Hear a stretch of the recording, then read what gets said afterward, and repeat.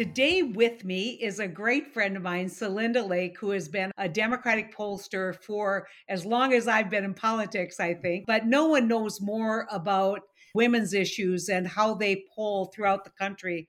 But the reason why I really wanted Celinda on is she has watched over the years the issue of choice, the issue of reproductive rights and polling. And this became a topic that one country was very engaged in and concerned about after the reversal of the decision, because rural women disproportionately are affected by the distances, by the lack of support systems within their communities as they are confronted with making these difficult choices. And so I wanted to talk about the impact of the Dodd decision on rural America, but also the impact of the Dodd decision on voting patterns in rural America. As we were scheduling this, lo and behold, Kansas voted, and everybody said they were shocked. I was not shocked. I reminded people that personhood, which was on the ballot in Mississippi and North Dakota, both rejected personhood, which is nothing more than saying protection should begin at conception. That was a bridge too far, even in North Dakota. So it didn't surprise me. But Celinda, were you surprised by what happened in Kansas? I have to say, and I had been involved working with you and others in the North Dakota initiative. We were the pollsters for that, against that. And so I knew that there would be more strength in the rural areas than people thought. That said, I was surprised by the margin and I was surprised by the surge in turnout. We saw it closing and getting even. We saw turnout increasing, but nothing like the blowout that actually happened. It was amazing. So tell me why. You were part of this, watching it, biting your nails, what's going to happen, knowing that this has ramifications, it has consequences. Yeah, I can say yesterday, though, unlike the president. It has consequences, not just for Kansas, but for the rest of the country. And what kind of pressure was that on the team that was working so hard to bring constitutional rights or solidify constitutional rights in Kansas? Tell us about the emotion of the moment. Yeah, it was a lot of pressure, and a lot of people deserve a lot of credit, and just a phenomenal campaign manager and phenomenal involvement with all of the groups. And we were working with some of the groups coming in nationally, and people really stepped up with money and organizing. But I think the key, and you will love this, Heidi, was actually the grassroots organizing. Women in Kansas spontaneously, Republicans, Democrats, and independents reaching out to other people, telling them what was going on, registering them to vote. There was a huge surge in registration, and 70% of the new registrants were women, a lot of them younger women who had no intention of voting in an off-year primary. That's why originally the proponents of this initiative had picked the August primary deliberately, because it has such low turnout and such heavy Republican turnout. And they found they were hoisted on their own petard because women responded, and women in rural areas responded. Now, the messaging was slightly different in the rural areas, and it was very comparable to one of the messages that we used in North Dakota so profoundly on the Personhood Initiative, which is that you can't make this decision for someone else unless you've walked in their shoes. And that was very powerful. But there were some unique circumstances in Kansas. First of all, it was an amendment to the Constitution. And Kansas really loved their Constitution. And they really think that it's a very good Constitution. They have rejected in the past amendments to the Constitution. It was very confusingly written, where you had to vote no to be yes. And people were deeply resentful of that.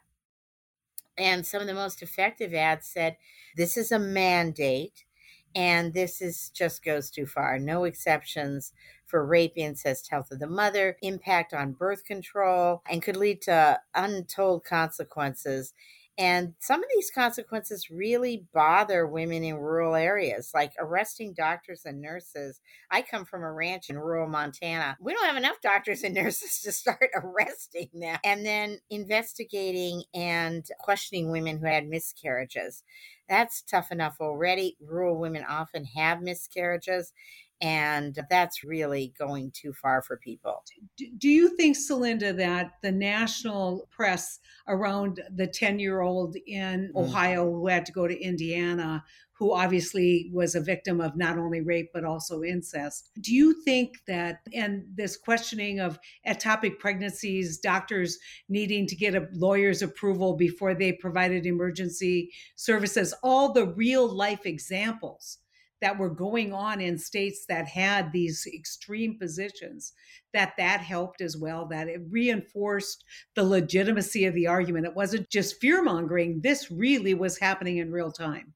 I think it was tremendously helpful. And I think that we have to keep the stories coming, and some lesser known stories like the woman arrested because she had had a miscarriage and the kinds of medication that she needed to finish the miscarriage care, and the second guessing of doctors and the pressure that doctors were put under. The fact that they're trying to go after the license of the woman doctor who performed the abortion.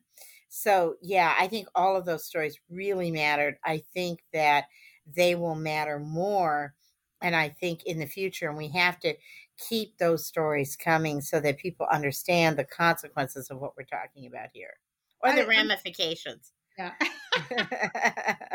I'll get that word yet. I don't know if you watched it, but I watched a lot of the floor debate in Indiana as they were passing basically an Ohio kind of ban, responding to the access that's provided in Indiana. I think the more you hear the other side and how extreme and callous almost it is, I think the more they really have exposed themselves as people who really care very little about women, who care very little about women's health. I just can't imagine that debate if even the most moderate of pro-choice women watched that wouldn't be appalled.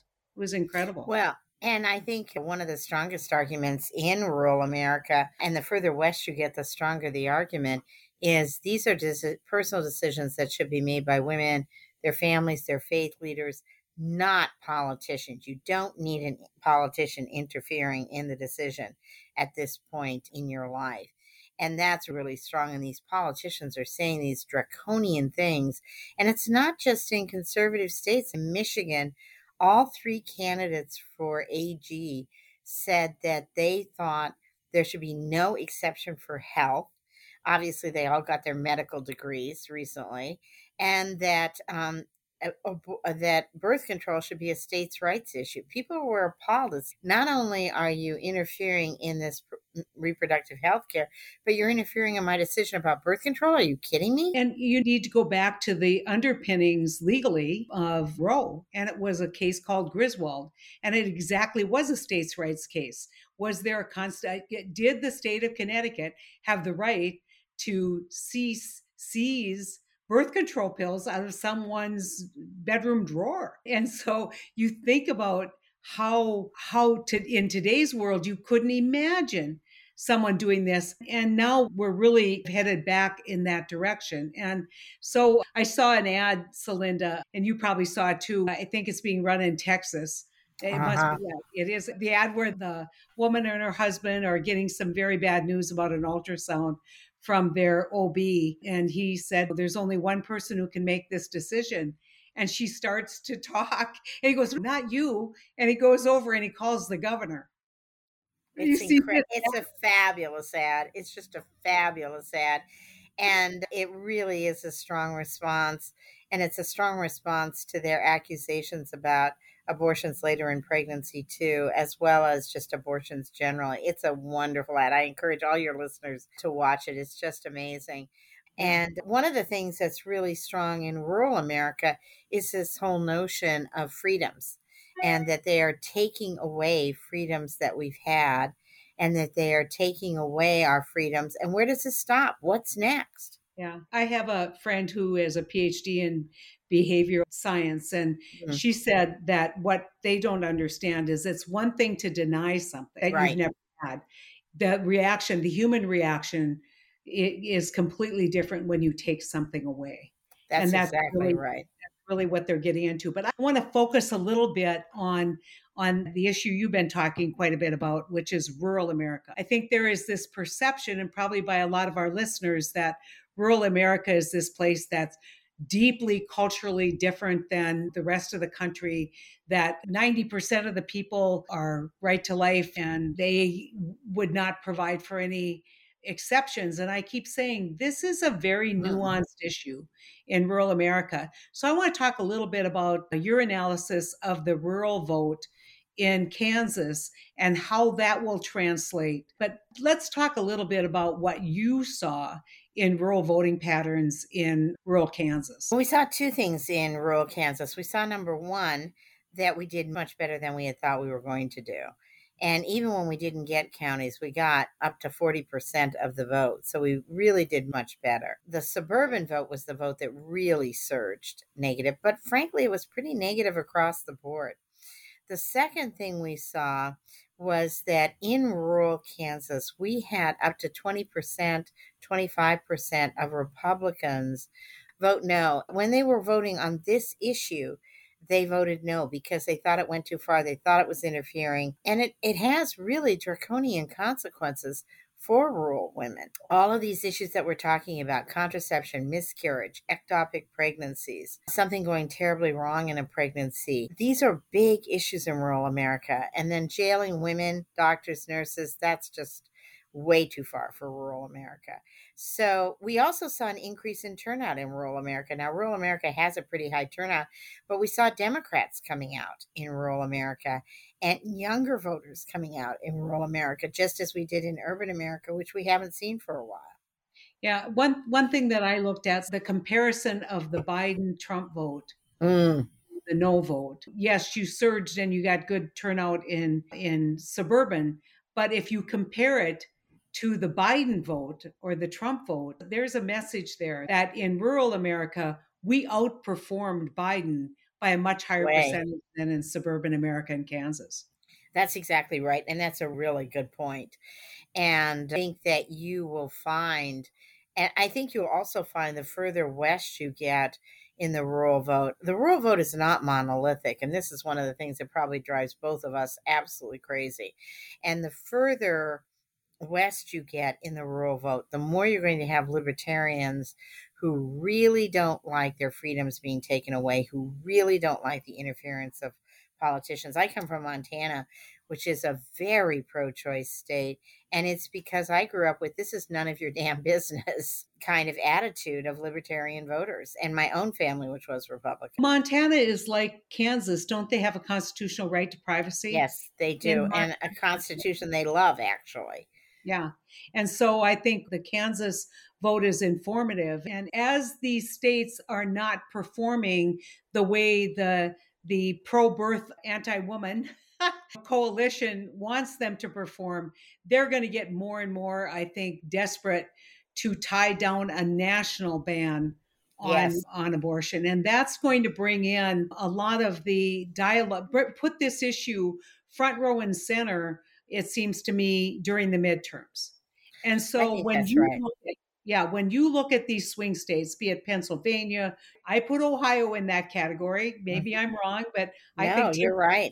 Great candidate, J.D. Vance, who said women should just put up and shut up if they're being abused. You can't leave your husband if you're being abused, but if you have children, because that would be too selfish on your part. And Arizona, which is another libertarian-based kind of state. When you look at this, what margin would you say, and this is putting you on the spot, I know you can dodge it, but what increased margin would you say this issue will provide for the Democratic candidates for the Senate and in some of these swing congressional districts?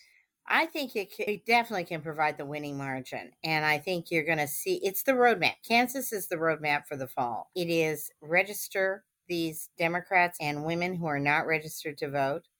And the new registrants were 8 points Democratic, where Kansas on average is 19 points Republican. So it really brought out a lot of younger Democrats and women who had never voted before, rarely voted before. And Kansas is a pretty high participation state. So then you go into some lower participation states that could make a lot of difference. And I think there are 10 Senate races where it can make a difference and already has in some cases. Secondly, it can persuade suburban women in particular. And the key for Democrats to win is to win women by more than we lose men.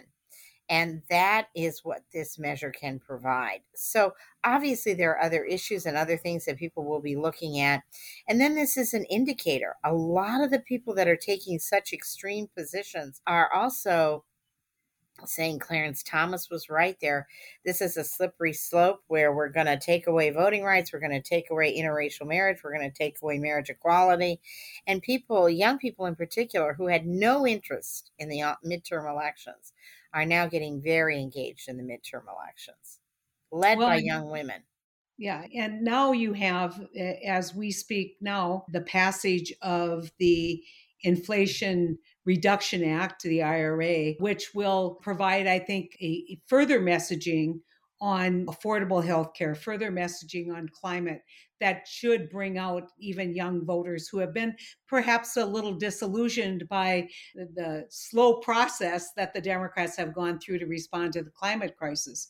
And so now there certainly is a lot of incentive, I think, for younger, climate sensitive, pro choice voters to get out and vote. And you've been a leader on this. And Heidi, I think you have redefined this issue. This climate change, if you're on a farm, if you're on a ranch, climate change. And secondly, the renewable energy investment is very popular in rural America. So these are things that aren't just for young liberals. These are things that are common sense policies in rural America. Think about this. About a third of all rural counties, as they're defined under the census, make their living on extraction.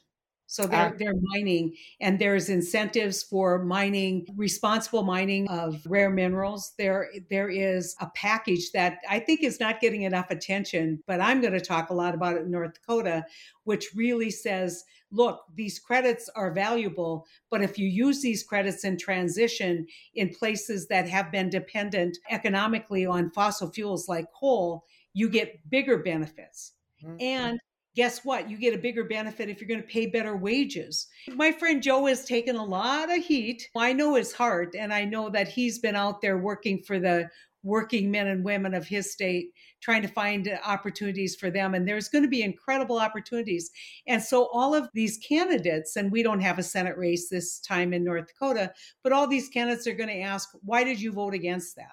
Why did you vote against that bill? And on the other side, they're going to be asked by the Right to Life folks, would you support a national ban on reproductive rights?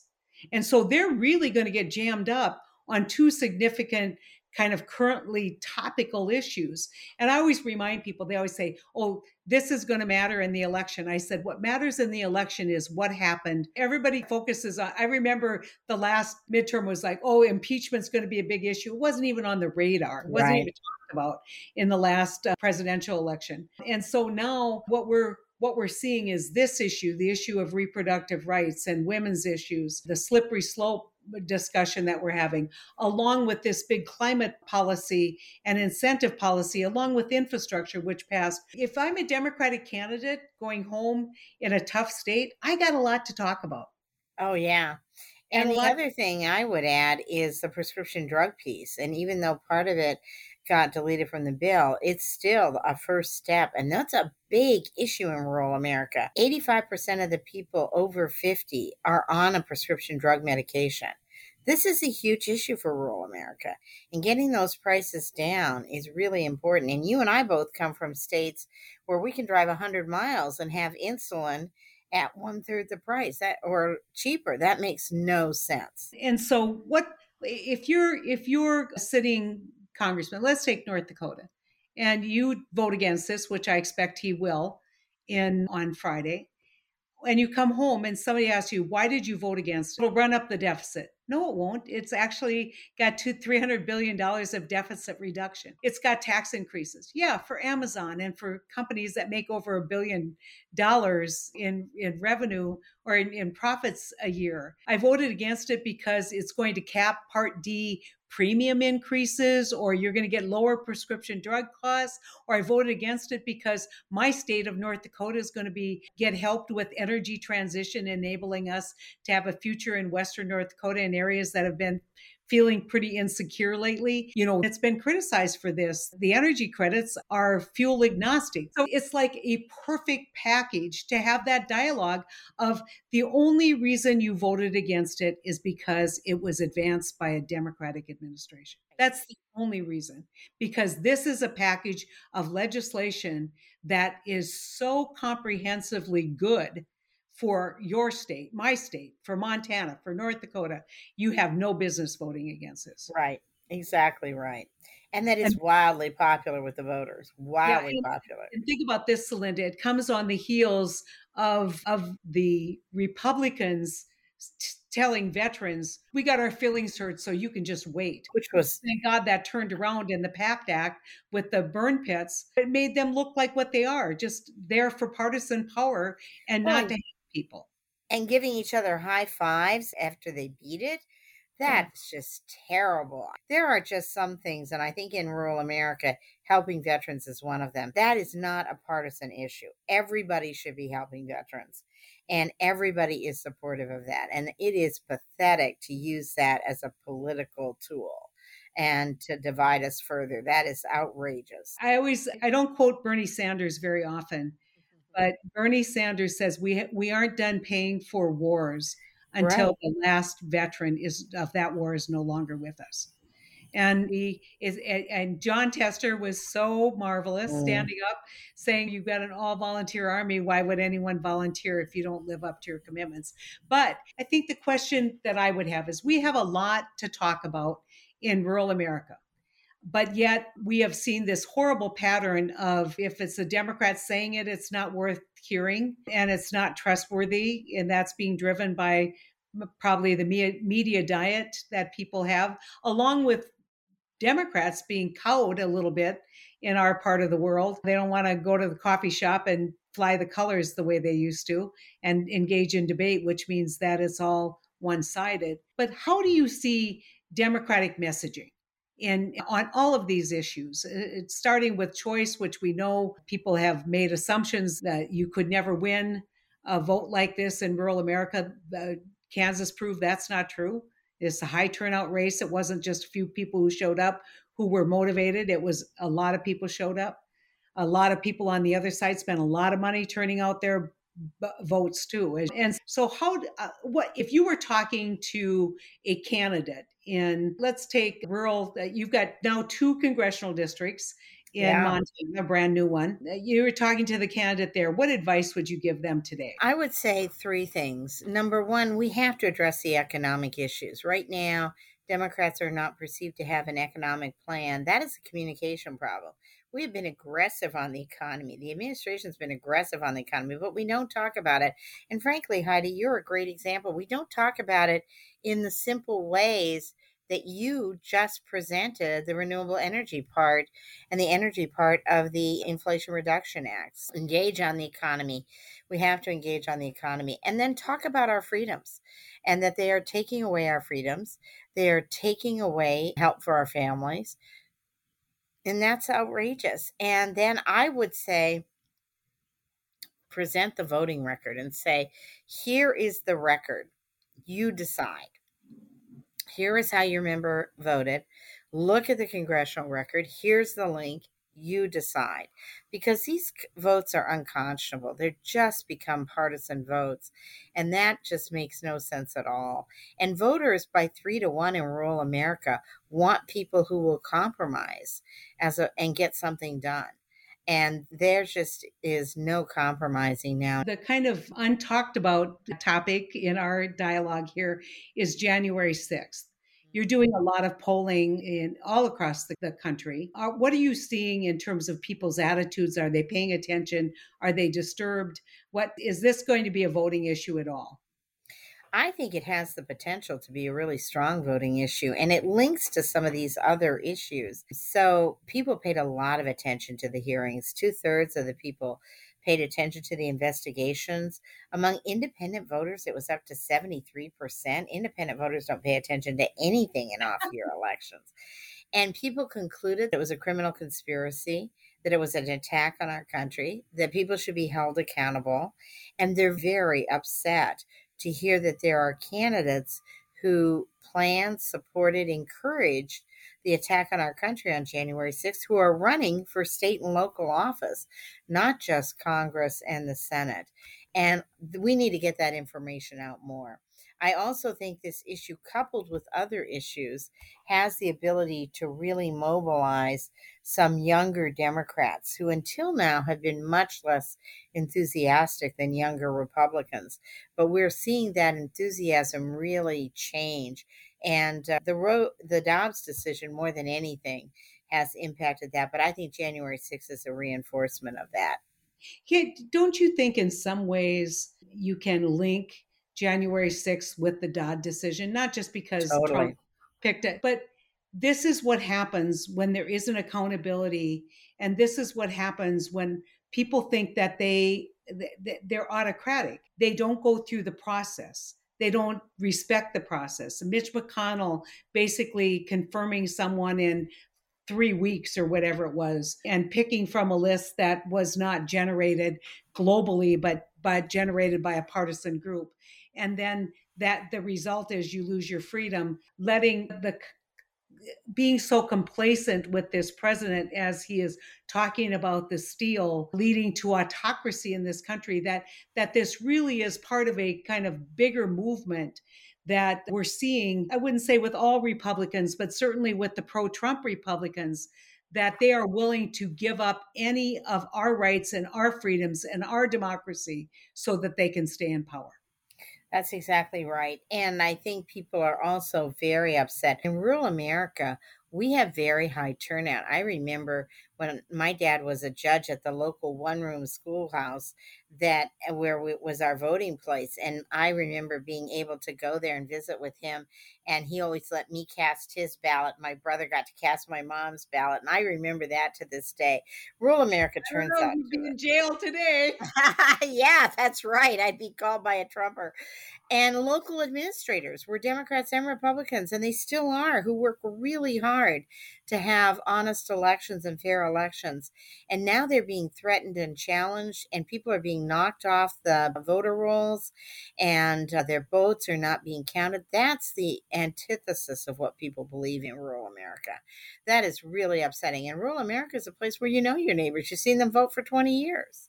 Yeah, no, and the intimidation of local poll workers is just, it's a frightening Horrible. trend. This is all, people always like to blame Donald Trump, and I say he certainly has been the leader of the band, but there's a lot of people singing in this choir. There's a Yeah. lot of people playing an instrument in this band, and they know better. People who, Congressman Kinzinger said it best, in 5 years, nobody will have voted for Trump. Nobody will have supported.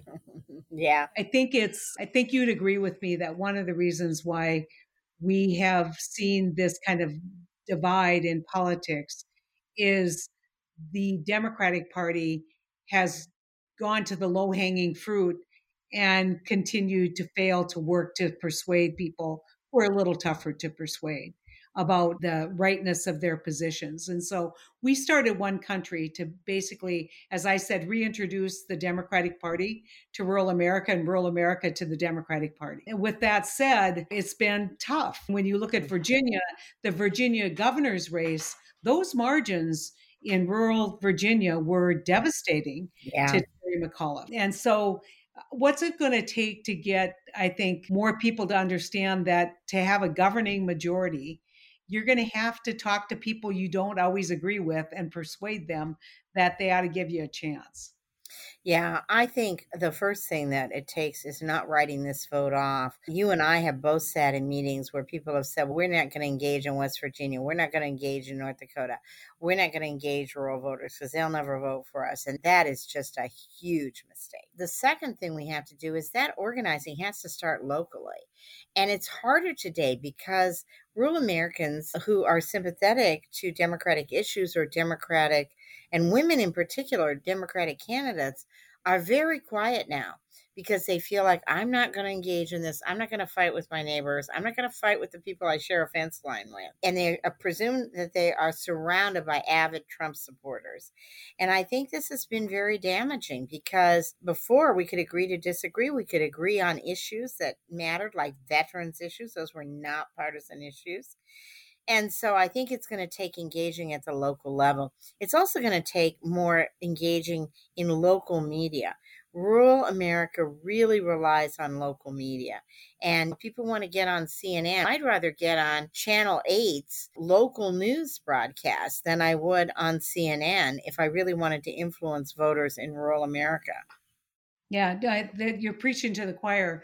I said there's all kinds of rural radio stations. Yeah. Rural newspapers are struggling, and a lot Yeah. of them have shut down, but there are networks of organizations on Facebook and other social media platforms to engage with people on. But we've got to have people who are willing to step up. And Celinda, I recently did a project with a group out of Grand Forks called ERA Now that formed after the Trump election.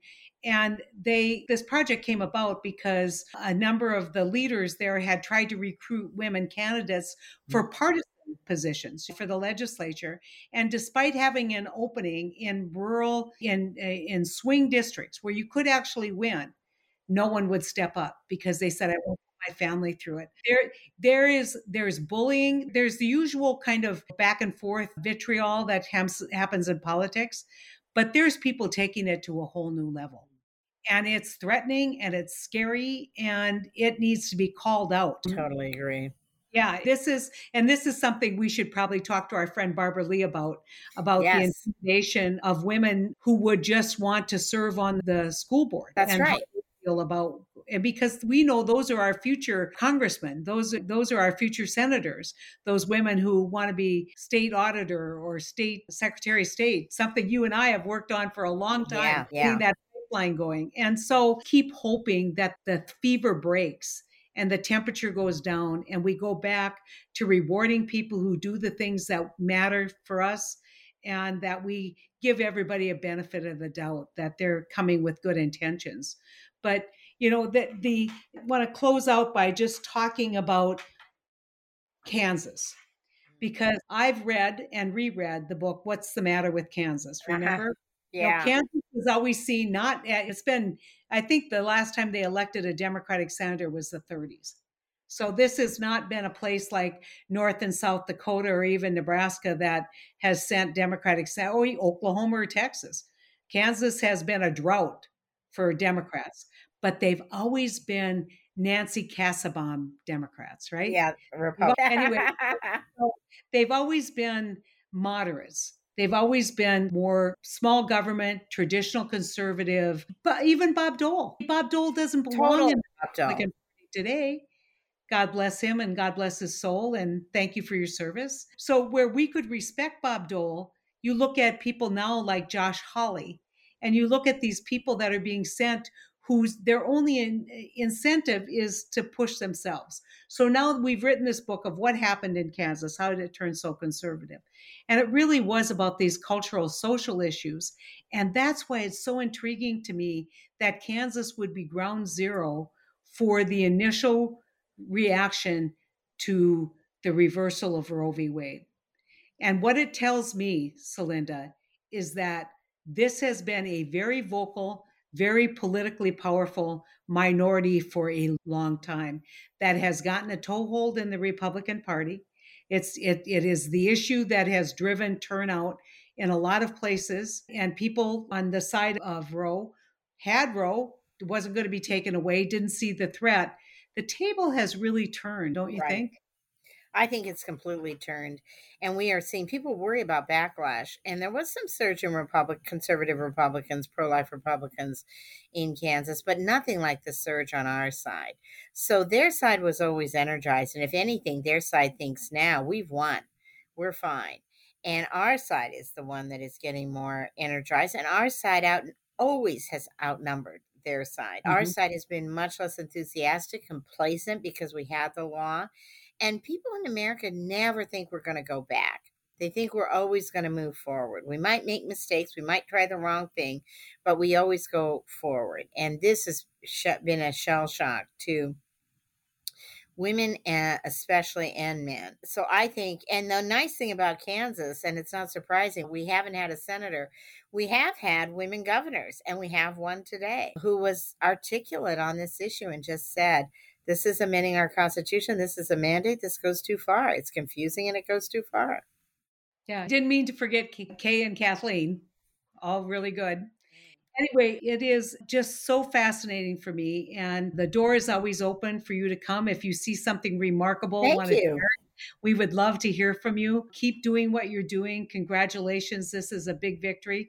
Doesn't happen without people understanding the importance of how to present your position in a way that doesn't make people defensive, doesn't make people angry, makes people think. And that's really what you help this team do. It is wonderful Well, that I played just a very small role, but we are playing a lot of role nationally and spelling this out. And it was an amazing Kansas team. It was an amazing team. and honestly, just it's the best of American democracy. You Yes, see something wrong, people pick up and they do what they've always done, which is turn the wheel of this government back the way it should be. And that's right. I think it doesn't happen without good logistics and fundraising and a lot of good minds working together. But it was the enthusiasm and the heart that won in Kansas, and it makes me smile because Oh, me too. I know that not only does it say something about where the public is with choice, but it says a lot about rural America too. Yes, it does. And it says about where Americans are headed in the fall. And it can be game changing. Yeah. Listen, Celinda, call Thank you. anytime. Love having you on. Thank Love you so being much on. for the great work that you've done. We'll live to fight another day, Celinda. Absolutely. And thank you for your leadership as always. We'll talk to you later. Talk to you soon.